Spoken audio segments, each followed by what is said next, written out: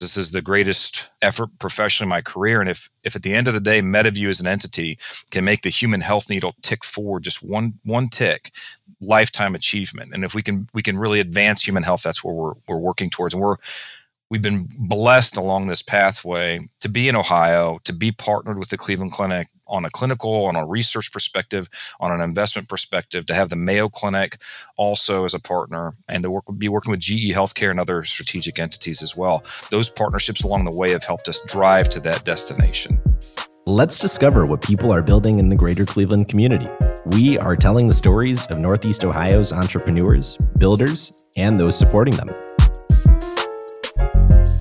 Welcome to the Lay of the Land podcast, where we are exploring what people are building in Cleveland and throughout Northeast Ohio. I am your host, Jeffrey Stern, and today I had the absolute pleasure of speaking with Adam Rakestraw, the co-founder, chairman, general counsel, and chief business development officer at MediView XR, based here in Cleveland, Ohio.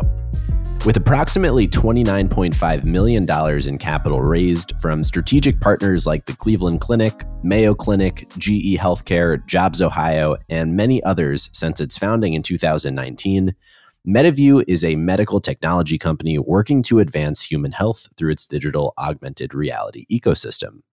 MediView's AR visualization platform aims to unlock the full potential of 3D data to transform image-guided medical procedures with intuitive 3D X-ray visualization, seamless remote collaboration, and evidence-based data insights. And this dream to democratize healthcare by removing barriers to patient access and to address the long-standing limitations of current medical imaging technologies is well underway, as the company recently secured the first 510(k) clearance of its kind for an AR device with live imaging combined with 3D X-ray visualization by the FDA. Adam has an extensive legal and medical device background with over 20 years of experience across organizations like Merck and Medtronic. This was such an amazing conversation that feels like a genuine clairvoyant portal into the future of healthcare and how Adam and his team at MediView are leading the charge to make it all happen. So please enjoy my conversation with Adam Rakestraw after a brief message from our sponsor. Lay of the Land is brought to you by Impact Architects and by 90. As we share the stories of entrepreneurs building incredible organizations in Cleveland and throughout Northeast Ohio, Impact Architects has helped hundreds of those leaders, many of whom we have heard from as guests on this very podcast, realize their own visions and build these great organizations. I believe in Impact Architects and the people behind it so much that I have actually joined them personally in their mission to help leaders gain focus, align together, and thrive by doing what they love. If you too are trying to build great, Impact Architects is offering to sit down with you for a free consultation or provide a free trial through 90, the software platform that helps teams build great companies. If you are interested in learning more about partnering with Impact Architects or by leveraging 90 to power your own business, please go to ia.layoftheland.fm. The link will also be in our show notes.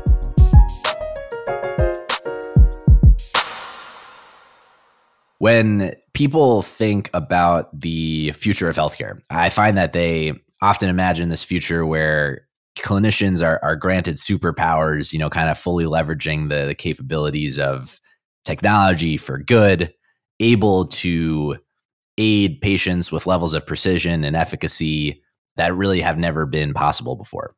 And what I love about MediView and the work you're doing is that it feels kind of right out of this imagined sci-fi future.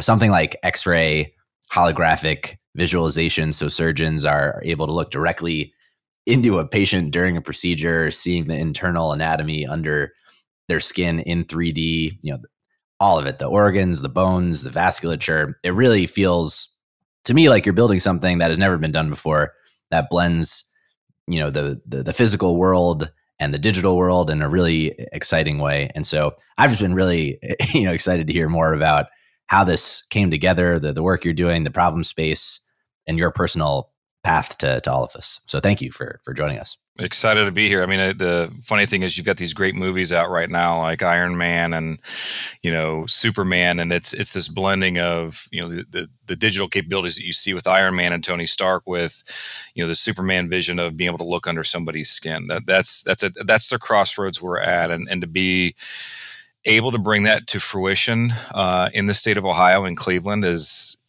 for the world, is an honor, and I'm humbled to be a part of the journey, candidly.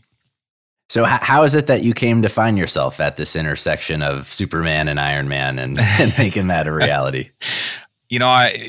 I asked myself this just last night. We've had some really good news lately, but for the company, and the company's going in a tremendous direction. We are blessed with some really incredible people. But on my personal journey, I transitioned away from the practice of law, got into medical device because I wanted to be a part of healthcare.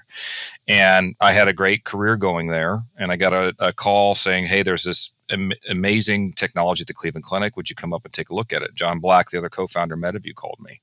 And I was blessed that he thought of me first. And I had very measured expectations, came up. I had not experienced augmented reality yet.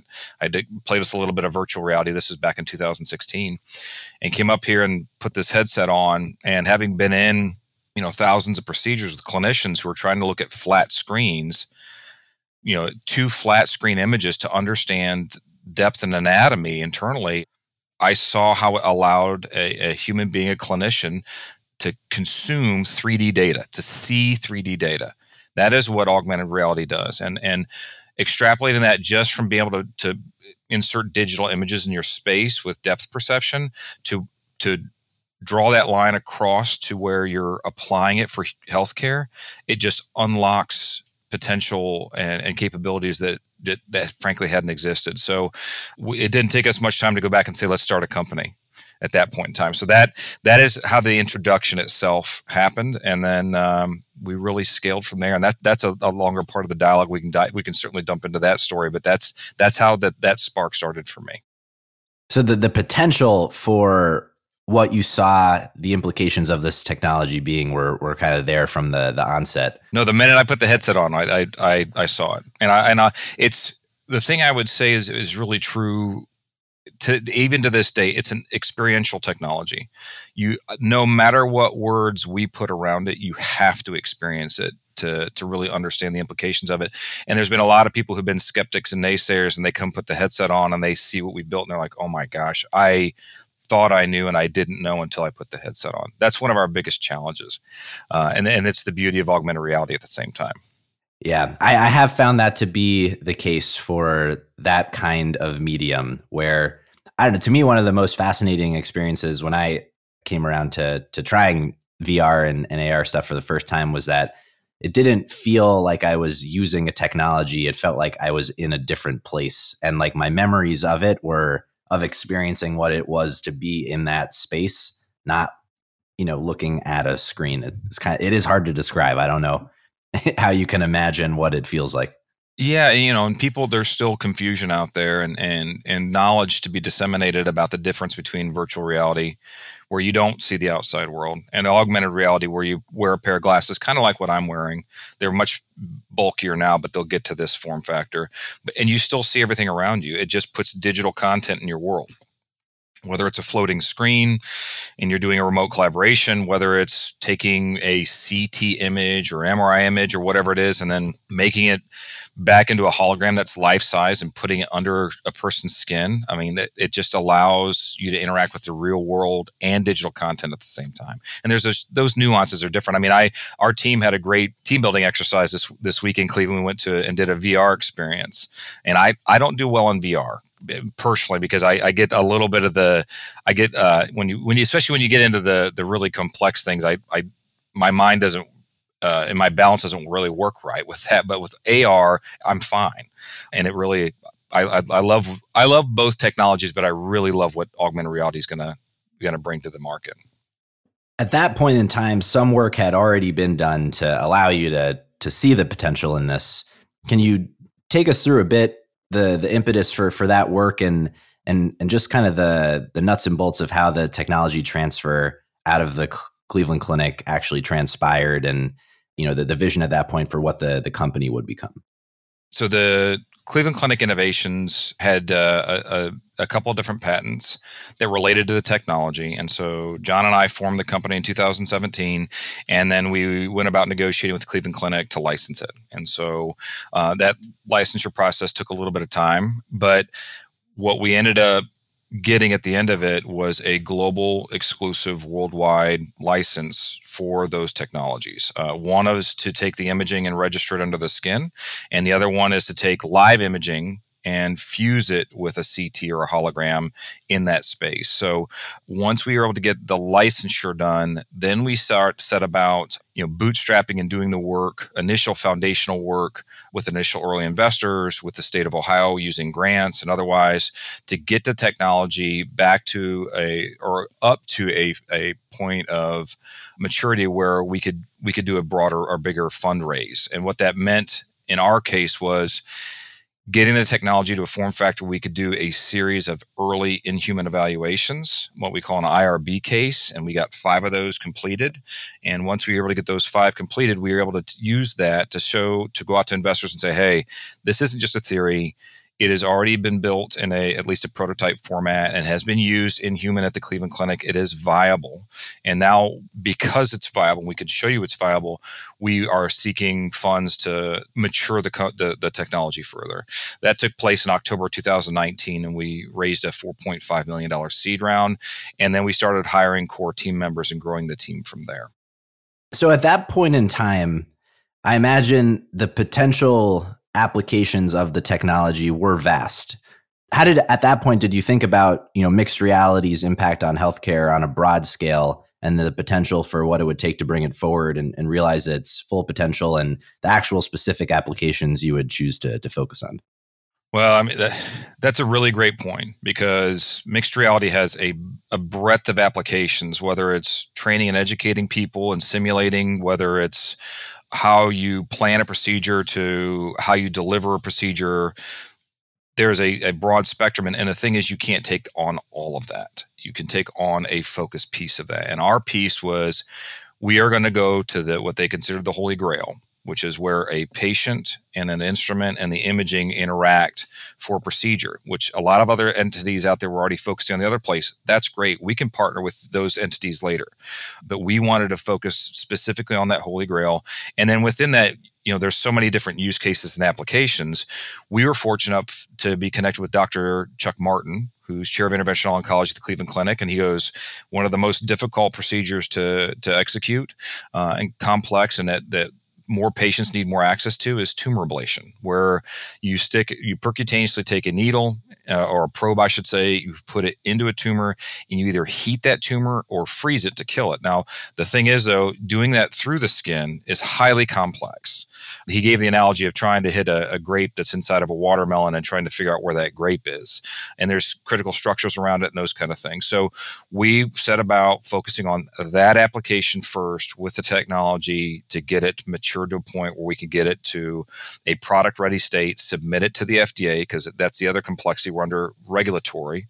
Get it to the FDA so that first application in use can be the foundation for a breadth of other applications moving forward. So going back to your question about the IP, the intellectual property, that license is for all applications. We still had to figure a focused one first to get it through the FDA. And then beyond that, we can partner and develop for, it's a platform technology from head to toe. We can expand from there. So that's how we decided. And part of it was happenstance, and part of it was really focus and just a long discussion on what we wanted to pursue and how we wanted to pursue it. Is part of the thinking there that if you can have an application that proves to facilitate one of the more practically complicated procedures, that it might be easier from there to cover a wider breadth? Exactly. I mean, number one, you want to show that the system functions. Number two, you want it to serve a need, clinical need. And then number three, dollars make sense, and especially in a startup world, you've got to show that it's got an economic impact with it also. So not only just the clinical impact, that you can get it through regulatory, but it can have an economic impact, and we can show all three of those with the system, with the application that we went to market with.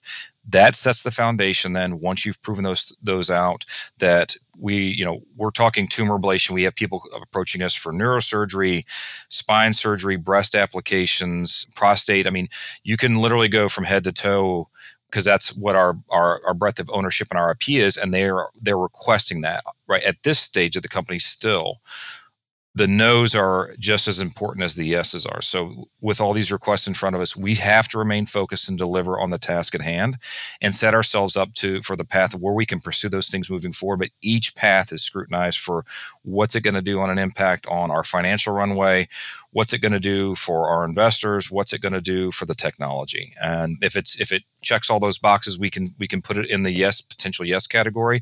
There's a lot of things we have to say no to, but it's being focused on that path is what will deliver the technology to market and allow us to grow it.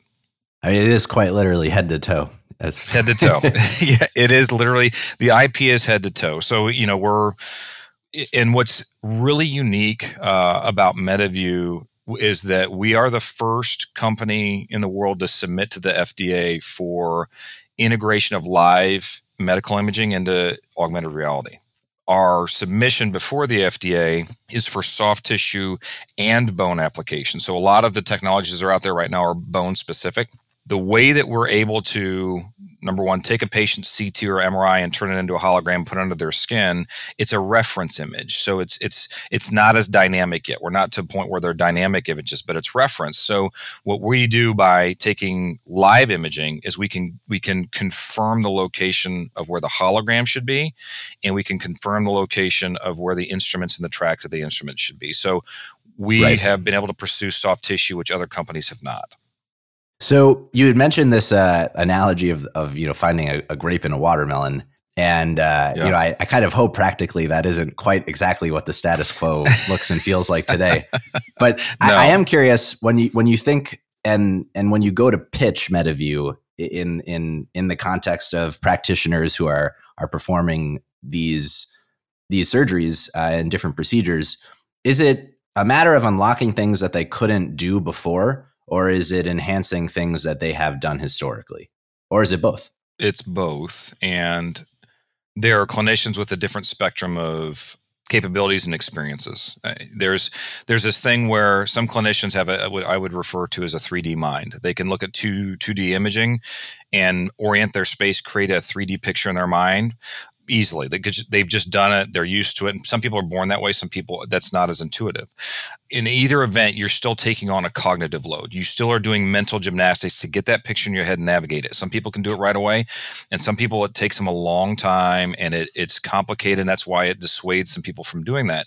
What augmented reality does is it takes that cognitive load completely off. It gives everybody the 3D mind and it puts it right in front of you in a natural and intuitive way so that even that expert who's done a bunch, there's still times that they could benefit from more information or better information and data and better visualization. There are people that are just starting their practice that have never done a procedure that need more confidence and comfort in doing that. And what we do, augmented reality does, is gives them the information in a easily digestible format, reduces the cognitive load so they can focus on the more critical pieces of the procedure. So that right now, specific to ablation, about 1 in 5 candidates for ablation actually gets it. And the alternative to an ablation is an open surgery resection. Maybe it's chemotherapy, maybe it's radiation, maybe it's nothing at all for some of these patients. And what giving clinicians better tools opens up access to these cancer patients for therapies that they could deserve and they could do better with. And that's part of that dignity of MediView as an entity bringing these technologies to market. But going back to your question, there's benefits to all clinicians from all different ranges of experience and confidence and comfort. And it really plays more into, I think, the adoption of it. Who do we go to first?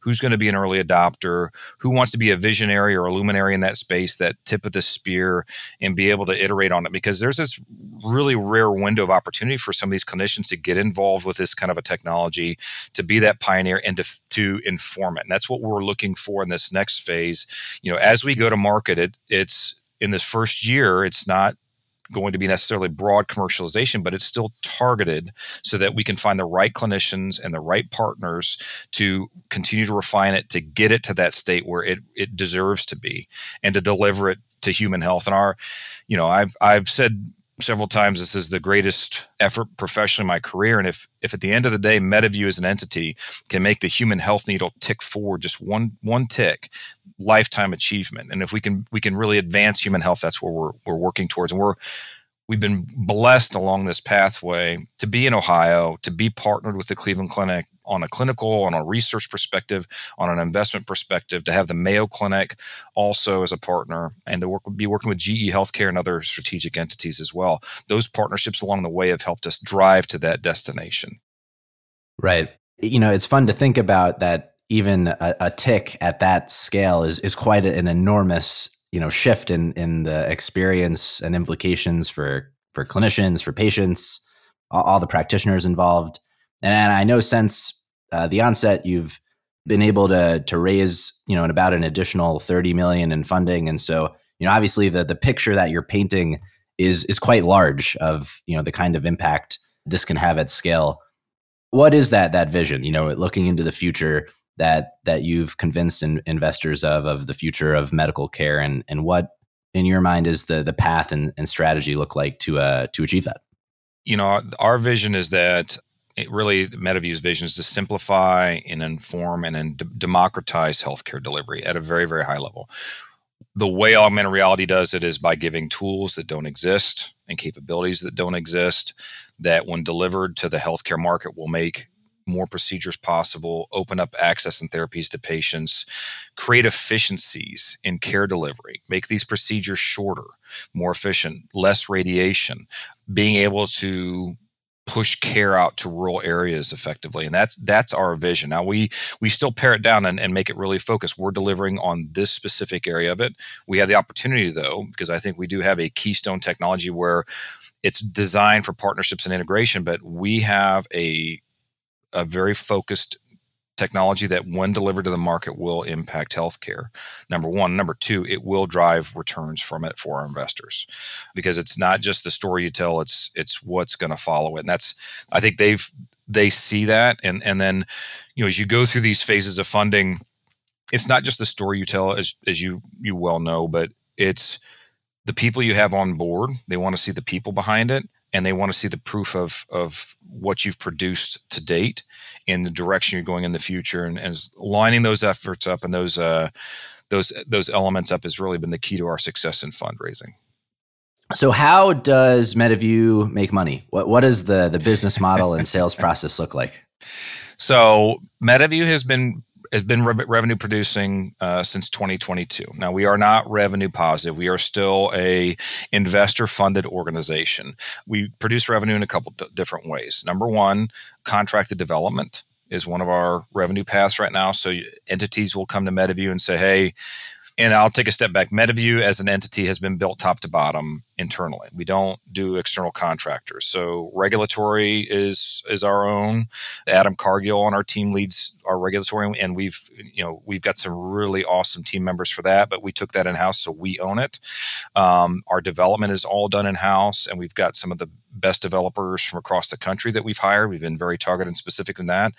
We've got really wonderful people. I cannot say enough about this team and what they're building to move forward. So the team's phenomenal, but the underlying business model, going back to that, we do contracted development. So because all of our functions are in-house, an entity, whether they're a medical device company, whether they're a medical imaging company, will come to MediView and say, hey, we'd like to build this application. You're going to be more efficient than we are because we're a juggernaut of a company. You have this specific skill set. Will you build this for us? And that's part of what we've done with GE Healthcare.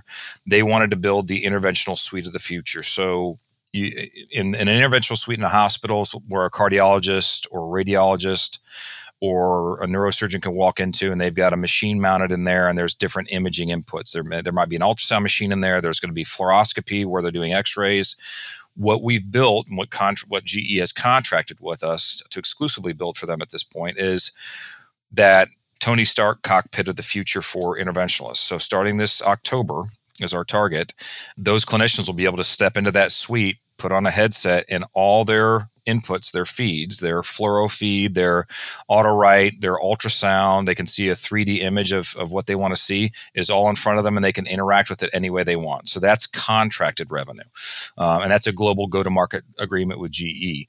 On the flip side, at the same time, we are building our own organic products, and we are going to be selling our own organic products. So in 2022, we sold a handful of systems to learn not only from going out and going through that process with those customers, but also watching how the customers interacted with the system to refine it as we continue to move forward. So this year, we are continuing to sell systems organically. Again, it's a very measured paced growth because we're still refining it. We've had these headsets on over 1,000 clinicians, and even though we brought revenue in, we're not trying to scale revenue yet. We want to get to a degree of product maturity. Moving into 2024, that's going to start scaling at a different pace. It's going to increase. So we have one system that's registered with the FDA. We are refining that to add product maturity and open up its installation base. We have the full-blown navigation system. We will sell those organically as well, and in some partnerships. So 2 streams: contracted development, organic sales, and then when you dive into organic sales itself and go to market, we actually have different channel partners that will distribute for us. So we're going to have our own sales force. We're going to have resellers that work with us, whether it's through GE or other contracted partners or distribution entities as well as we go to market. So there are a few ideas there that I want to touch on, but we can only really talk about one at a time. But across the partnerships, the team, the idea of kind of the super user physician and the product maturity, I think just at this point, it would be helpful to understand, knowing, to your point, that it's hard to visualize what this looks like without experiencing it for yourself. But practically speaking, you put on this headset, and you've alluded to some of the information that's going to be surfaced. But take us through what this experience feels like for a clinician. So imagine this: you're a clinician, and we've had people who are not clinicians put the headset on and say, I could do a procedure with this. It's the gamification of surgery at the end of the day is what it is. Imagine sitting there and walking into a room, you've got a patient in front of you, and you put a pair of goggles on. And as you look into that patient, you can give voice commands and see what you want to see when you want to see it. So patient has a tumor in the liver, and you could sit there and give a voice command and say, show tumors. And the tumor is highlighted in front of you under the patient's skin within their body. You can move around. There's no limitations on how you move or your position, but you get to see that tumor under the skin. So you can localize it. You can see right where it is, and you can localize it very, very quickly. But you need to understand more, not just where the tumor is, but what anatomy is it within? So say it's in the liver. You can sit there and give a voice command, say show liver, and you see the patient's own liver show up under their skin. Well, what else am I worried about? I can say show vessels. I can say show me the kidneys, just for reference if I want to see those. Or say that lesions at the top of the liver, which puts it under rib cage, you can say show bone. And all these things appear. So they're all in front of you. You get full depth perception. You completely understand the anatomy very, very intuitively up front. So say now you want to steer that needle, that instrument to that lesion, and you've got to get around the bone first. You start steering that needle and inserting it into the patient, steering it towards that lesion. You understand where the vessels are. You understand where the bone is. Now you're past the bone, and you don't need to see the bone anymore. You can say hide bone, and that part of the imaging disappears. So you focus down specifically on that location that you're trying to drive to. You drive your instrument, that needle, to that location. And as you're driving it, you can say, show ice ball, which sounds kind of funny, but what it is it will show you the zone you're going to freeze, theoretically, to kill the tumor before you even hit the button to turn it on to start killing that tissue. So you can place it, you get a model of what you think it's going to be. And then I can say float anatomy, and that floats above the patient, which was initially displayed as x-ray vision under the skin, now floats above the patient. Why would you do that? Well, because now I can sit there and take a hold of that imaging and spin it and look at it from every angle to make sure that zone is exactly where I think I want it to be. And then I can go back to, say, project anatomy. It snaps back down under the patient's skin. You've got your x-ray vision back again. You hit the button and you can execute your procedure. On the back end of that, as you're doing that, the system's capturing 3D coordinate data for everything that you're doing. Where was the imaging? Where was the tool? Where was the patient during the procedure? On the back end of it, then, we're going to be able to build AI and other data off of that. But for the first person user, that's what you would see and experience during a case. And then to pull on that string a little bit, the next step of that is being able to collaborate like you and I are right now. So I'm in that case with that visualization, and I say to myself, you know what? I would really like Jeff's opinion on this. I'm really concerned about this, or this is a little more complex. I could give a voice command and call you in to that procedure. And what happens for me as the wearer, a little screen pops up, just like on this call, on a Teams, on a Zoom call, whatever. A little screen pops up. I see you. Nobody else in the room sees you, but I see you wearing the headset, and we have voice dialogue between us. You can sit there, but you get to see on the receiving end through my eyes. You get to see the surgical space, all my medical imaging, that X-ray vision, the guidance, everything, and we can have a voice conversation, and you can annotate. So you could sit there and say, hey, Adam, I would really watch out for this specific vessel. And if I don't get it by what we're talking about verbally, you can circle it, and that circle would show up in the space, in my operative space in front of me. And that's just the fundamental level of collaboration you can start with, but that starts taking that capability and expanding it out, expanding the experience of other clinician and users, whether you want to teach with it, whether you want to collaborate with it, whether you want to push care to rural settings. That's where you just take just that fundamental visualization, that incredible accomplishment of that visualization and navigation, and start pushing it out and delivering it to other spaces. So when you think about, I guess, a competitive concept here, right? Is it mostly against the status quo? Are there other folks doing that? And then, in that line of thinking, right, I imagine even from the perspective of clinicians, you're going to have those who are very excited about this, are innovative, the early adopters. And then, like most markets, there's going to be people who are skeptical and lagging in that adoption, and probably have concerns about how is the efficacy and accuracy of these visualizations. And, obviously a lot of that is tested and ironed out in regulatory trials and things of that nature. But how are you addressing those concerns, and what is, if anything, do you think about competition here? Competition's good. It just, if it was us alone in this market, yeah, you could say up front, you'd think, oh, there's benefit to that, and that's great, but we need other people driving the maturity of the technology, and this is really a matter of partnerships, and this is something we sincerely believe in. It's not just partnerships with clinicians, it's healthcare systems, it's imaging companies, device companies, competitors out there in the space who are also driving adoption benefit us. And we benefit them, because it's going to take that to get mixed reality to really a place of maturity and a place of broader adoption. Now, what I would say, there's competitors that are using mixed reality for surgery right now. Our methodology is different, and it is IP protected, and it gives us capabilities that most of our competitors don't have. But we want them to be successful, and we want to be successful because I think human health benefits from that. So it pushes us to be better, number one, and to deliver the product to the market, a quality product to market. On the remote collaboration side, there's competitors in that space as well. There's companies that are focused specifically on installing cameras around a room and allowing people to collaborate remotely. There are companies that are working on letting one person, one location, operate a robot in another location. That's all great. I mean, we know we are walking towards a time when 30% of clinicians are over the age of 65, and you can't train enough people to catch up and deliver care. So remote collaboration, again, these competitors are in that space that are building on that. The more it gets adopted, even in different form factors, the better. We really think that our form factor is, it's already integrated into the system.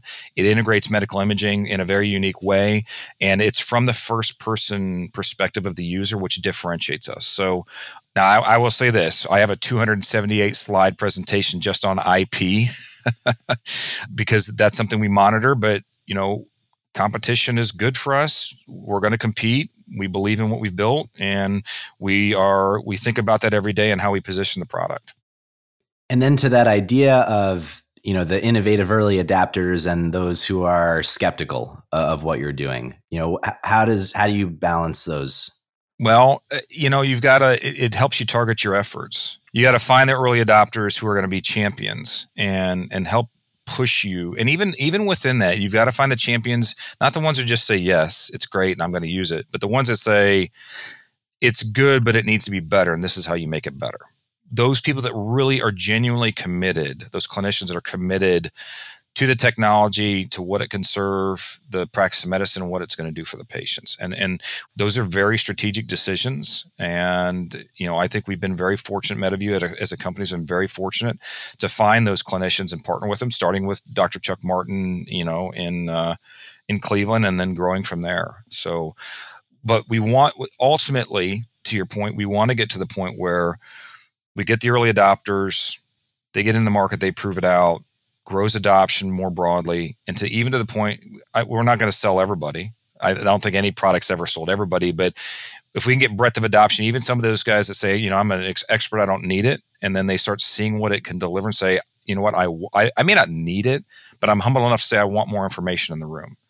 And we should have this system here. We should have X-ray vision on hand, and it's more information for me to make a better decision at the end of the day.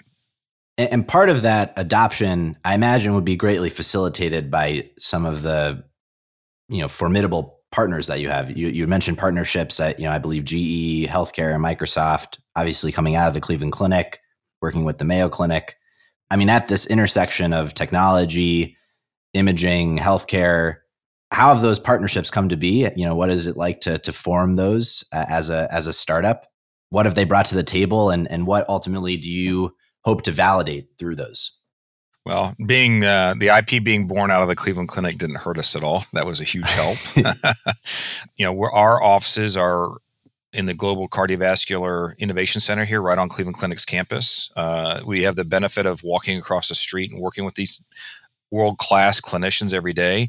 That's something that you just can't replace. And we were extraordinarily blessed to be born out of the Cleveland Clinic and growing out of the Cleveland Clinic and still have that weight behind us. That is an attention grabber. So you get one partner like that and people start to pay attention. When you have, then you grow it and we've been selective about our engagements. When Mayo Clinic comes on and decides to make an investment, and MediView was the first time that Mayo Clinic and the Cleveland Clinic have ever invested in the same company.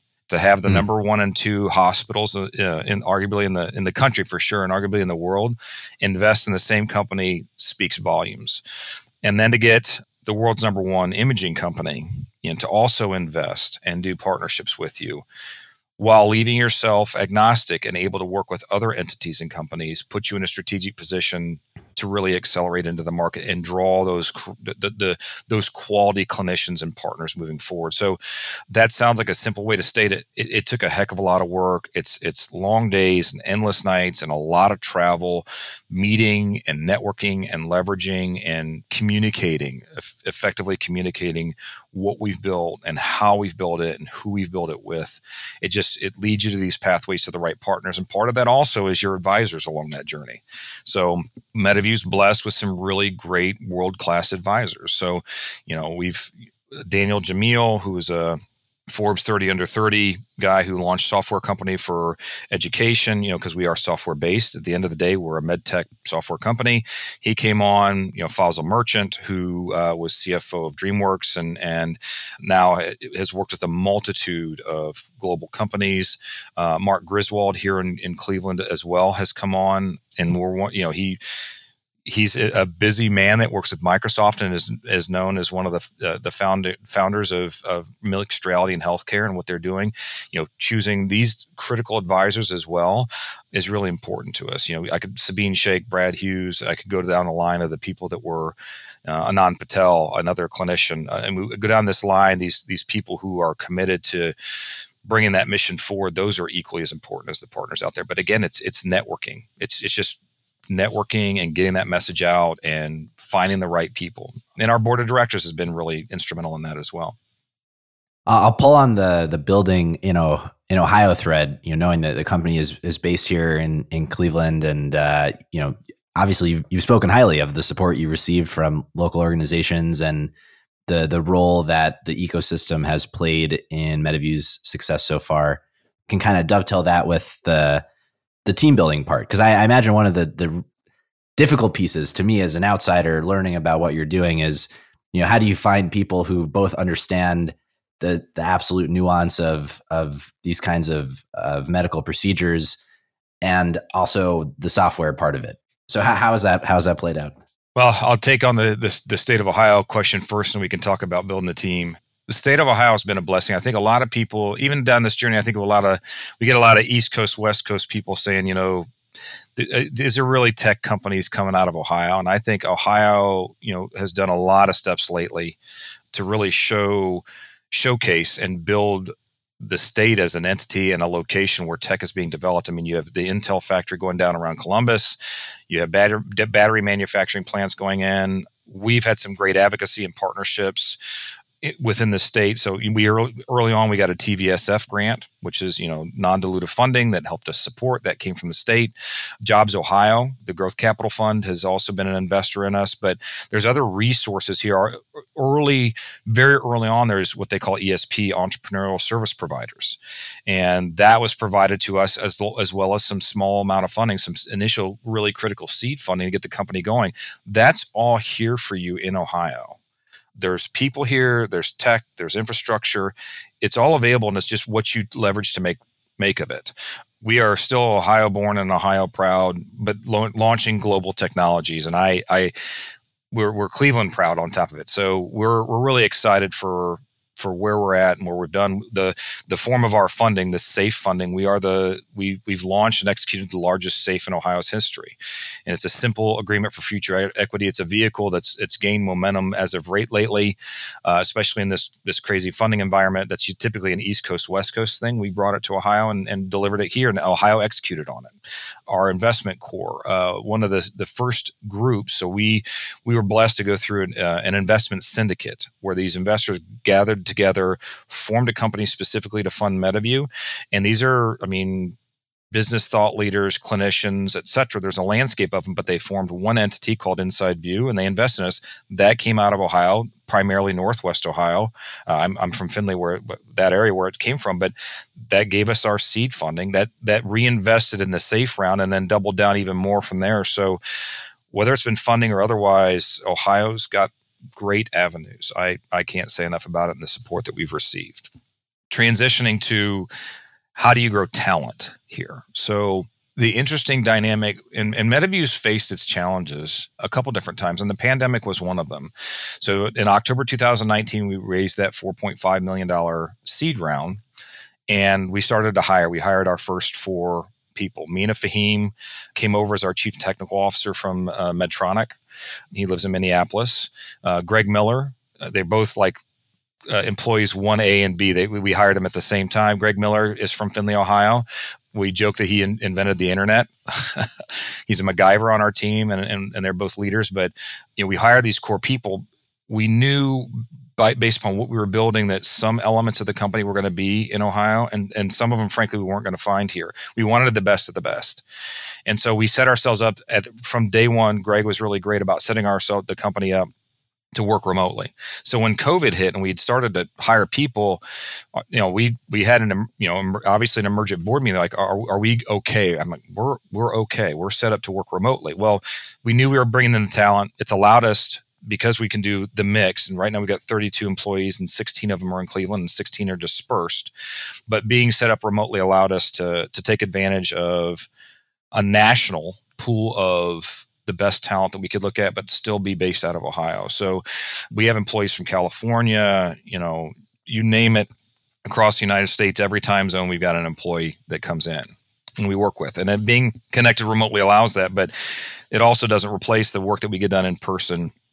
We just had a town hall, and one of the times a year we have the entire employee pool came in this week to work together. But we've got the best talent from across the country. They're still coming in here to work in Ohio, and they're happy to do so.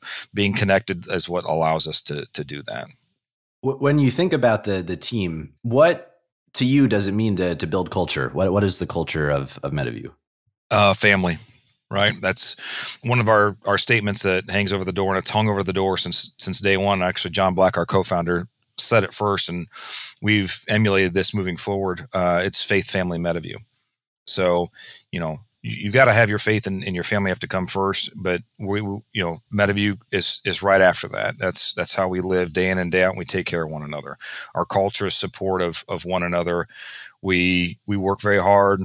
We share the challenges, and we We celebrate the successes together, and we hold each other accountable to a very, very high standard of performance. And if somebody's in a time of need or help, we help them out. If somebody's achieving, we celebrate it.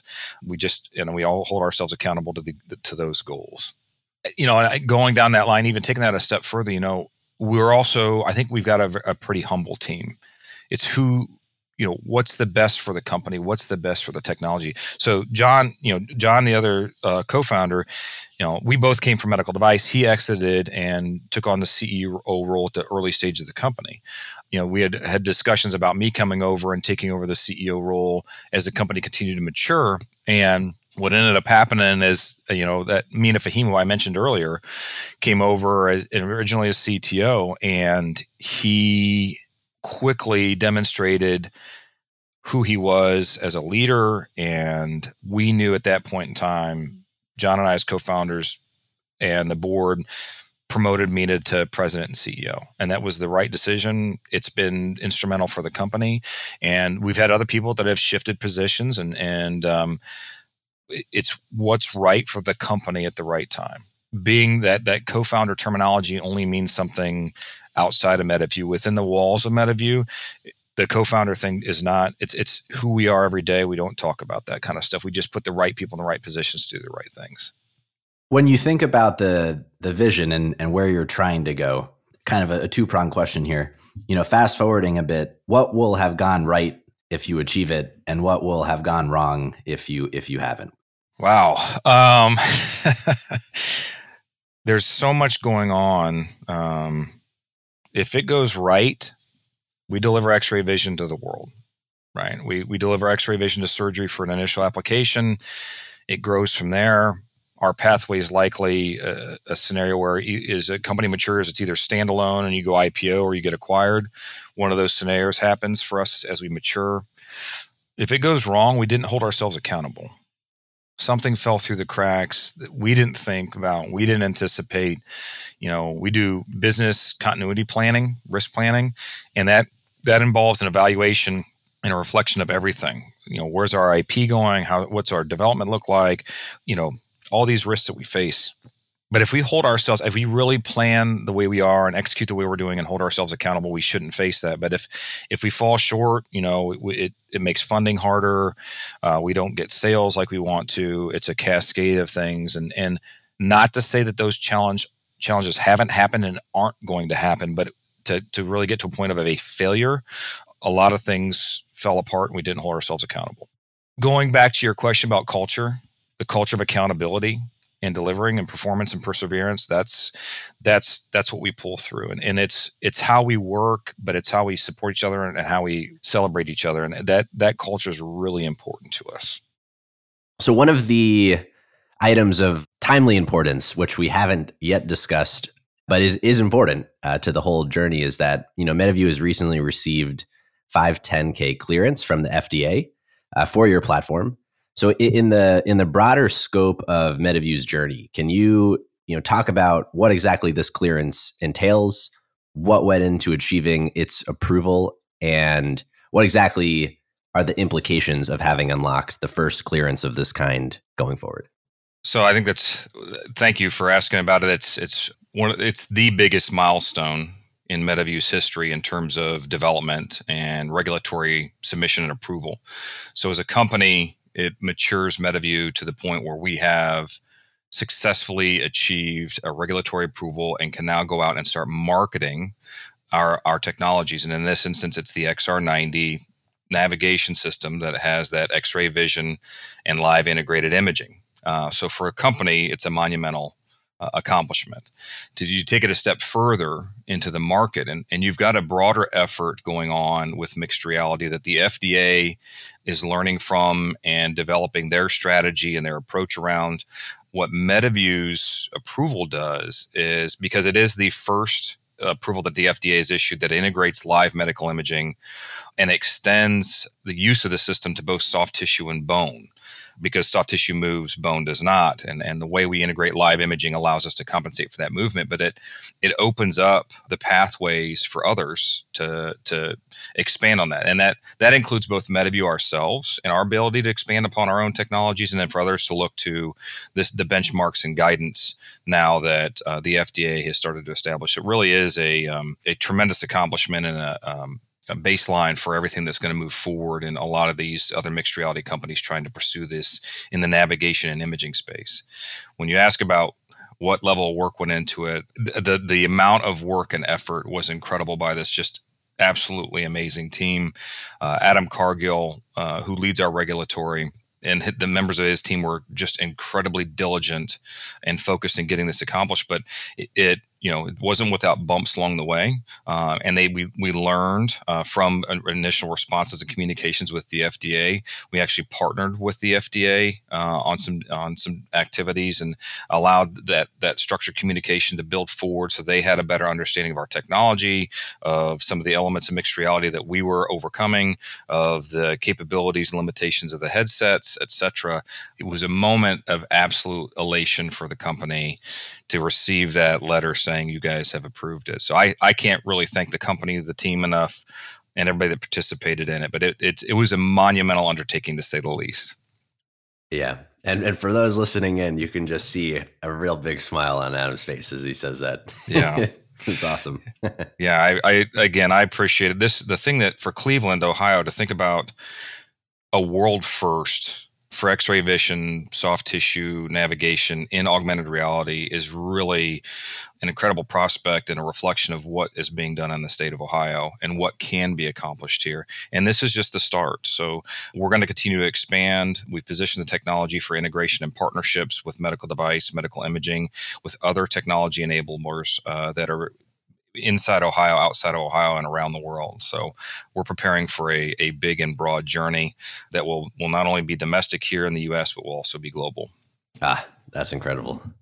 Given the convergence of all these technologies, right? The mixed reality, VR, AR, you layer on AI when thinking about the future of healthcare. I think like an optimistic framing of AI and clinicians is that, every doctor and healthcare practitioner will have this, assistant that is infinitely patient and compassionate and knowledgeable and helpful and, present through all of the things that the clinician is doing, and really kind of maximizing efficacy and their outcomes, which is in some ways kind of aligned with, I think, what you're building.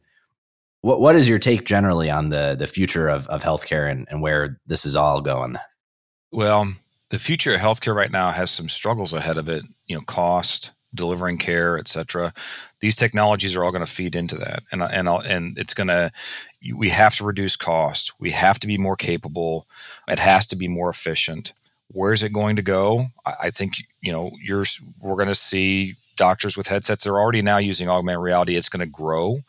You're going to see them using augmented reality and these other technologies day in and day out to inform them, to make better decisions, to deliver care. I think it's going to be, if you tease out what MediView is building, you're going to have a headset on, you're going to be able to see patient anatomy, those capabilities are going to grow. You're going to be able to collaborate in an instant across the world if you want to. You're going to have AI built into the back of the system that's informing you and making suggestions. And you'll be able to use all of those tools to execute a procedure to drive better outcomes efficiently on a cost-effective way, no matter where that patient is. Hopefully, that really is the ultimate goal. Is where I think we'll see that. And again, you're going to keep seeing all these technologies converging and blending together in these partnerships. And it's going to take the partnerships from these different people building different things. Because the other thing you could build on is have X-ray vision with a robot working in front of you as well, while remotely collaborating. I mean, that's the robot takes the shake of the hand out, and augmented reality gives the clinician X-ray vision. The more tools, the more information you present to them in an easy, intuitive way, the better the healthcare is going to be. At the end of the day, what I'd love to see is, whether you're a nurse or whether you're the world's most advanced, cardiothoracic surgeon, you've got a headset. Its form factor may be like my glasses. You're connected. You've got access to data and information. You're passing along information efficiently. The patient's coming in. They're feeling supported. They're getting the care they need in an efficient way. The system's functioning the way it needs to. And all these technologies are blending together. It's a big vision. It's going to take time, and it's going to take partnerships and an investment. And we get to have a really unique role in that. I want to ask, I think it's become one of my favorite questions, for the non-obvious thing that we haven't talked about, but you think is critical to MediView's journey. Well, people are an obvious thing.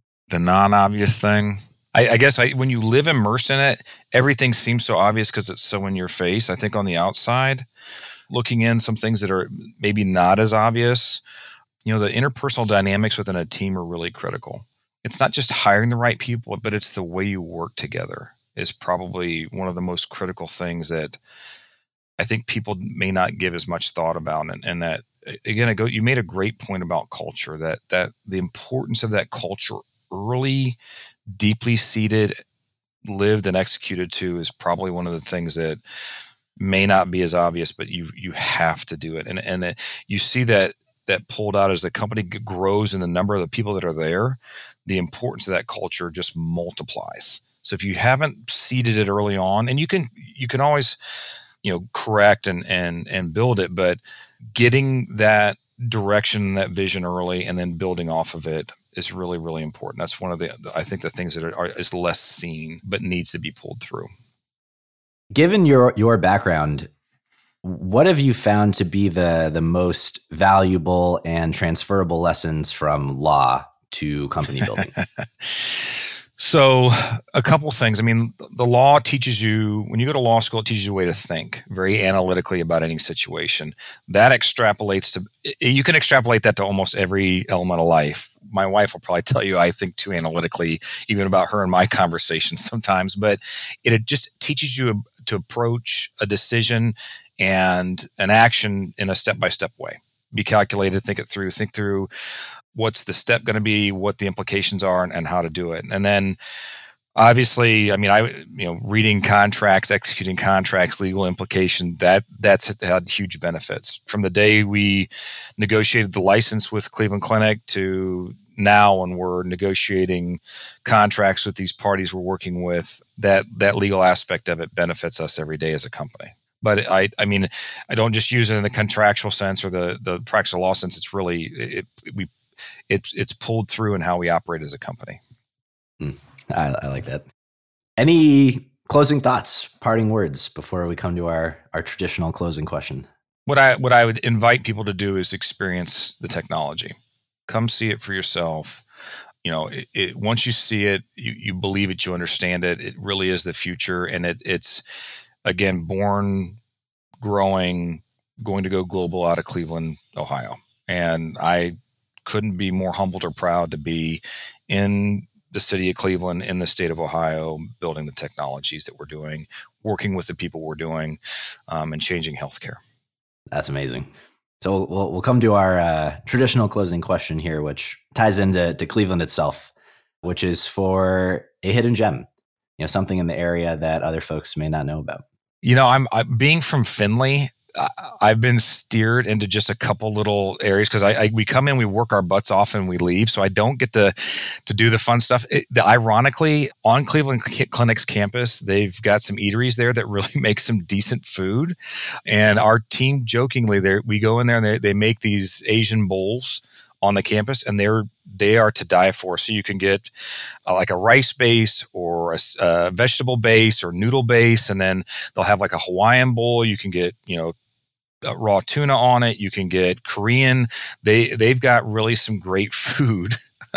Believe it or not, if you have to come to Cleveland Clinic, they have great food on campus. So I guess a plug for dietary at Cleveland Clinic is probably the most exciting thing I can come up to. Our team is we're always going to different taco places. So whether it's Barrio or some of these other ones in town, that's one of our the other nuances. And then we also always like spending time down by the river. That's kind of a area where we can get a breather and celebrate and be relaxed. Well, how about a plug for in and around Findlay? What would oh gosh, I'm a big proponent of Findlay, Ohio.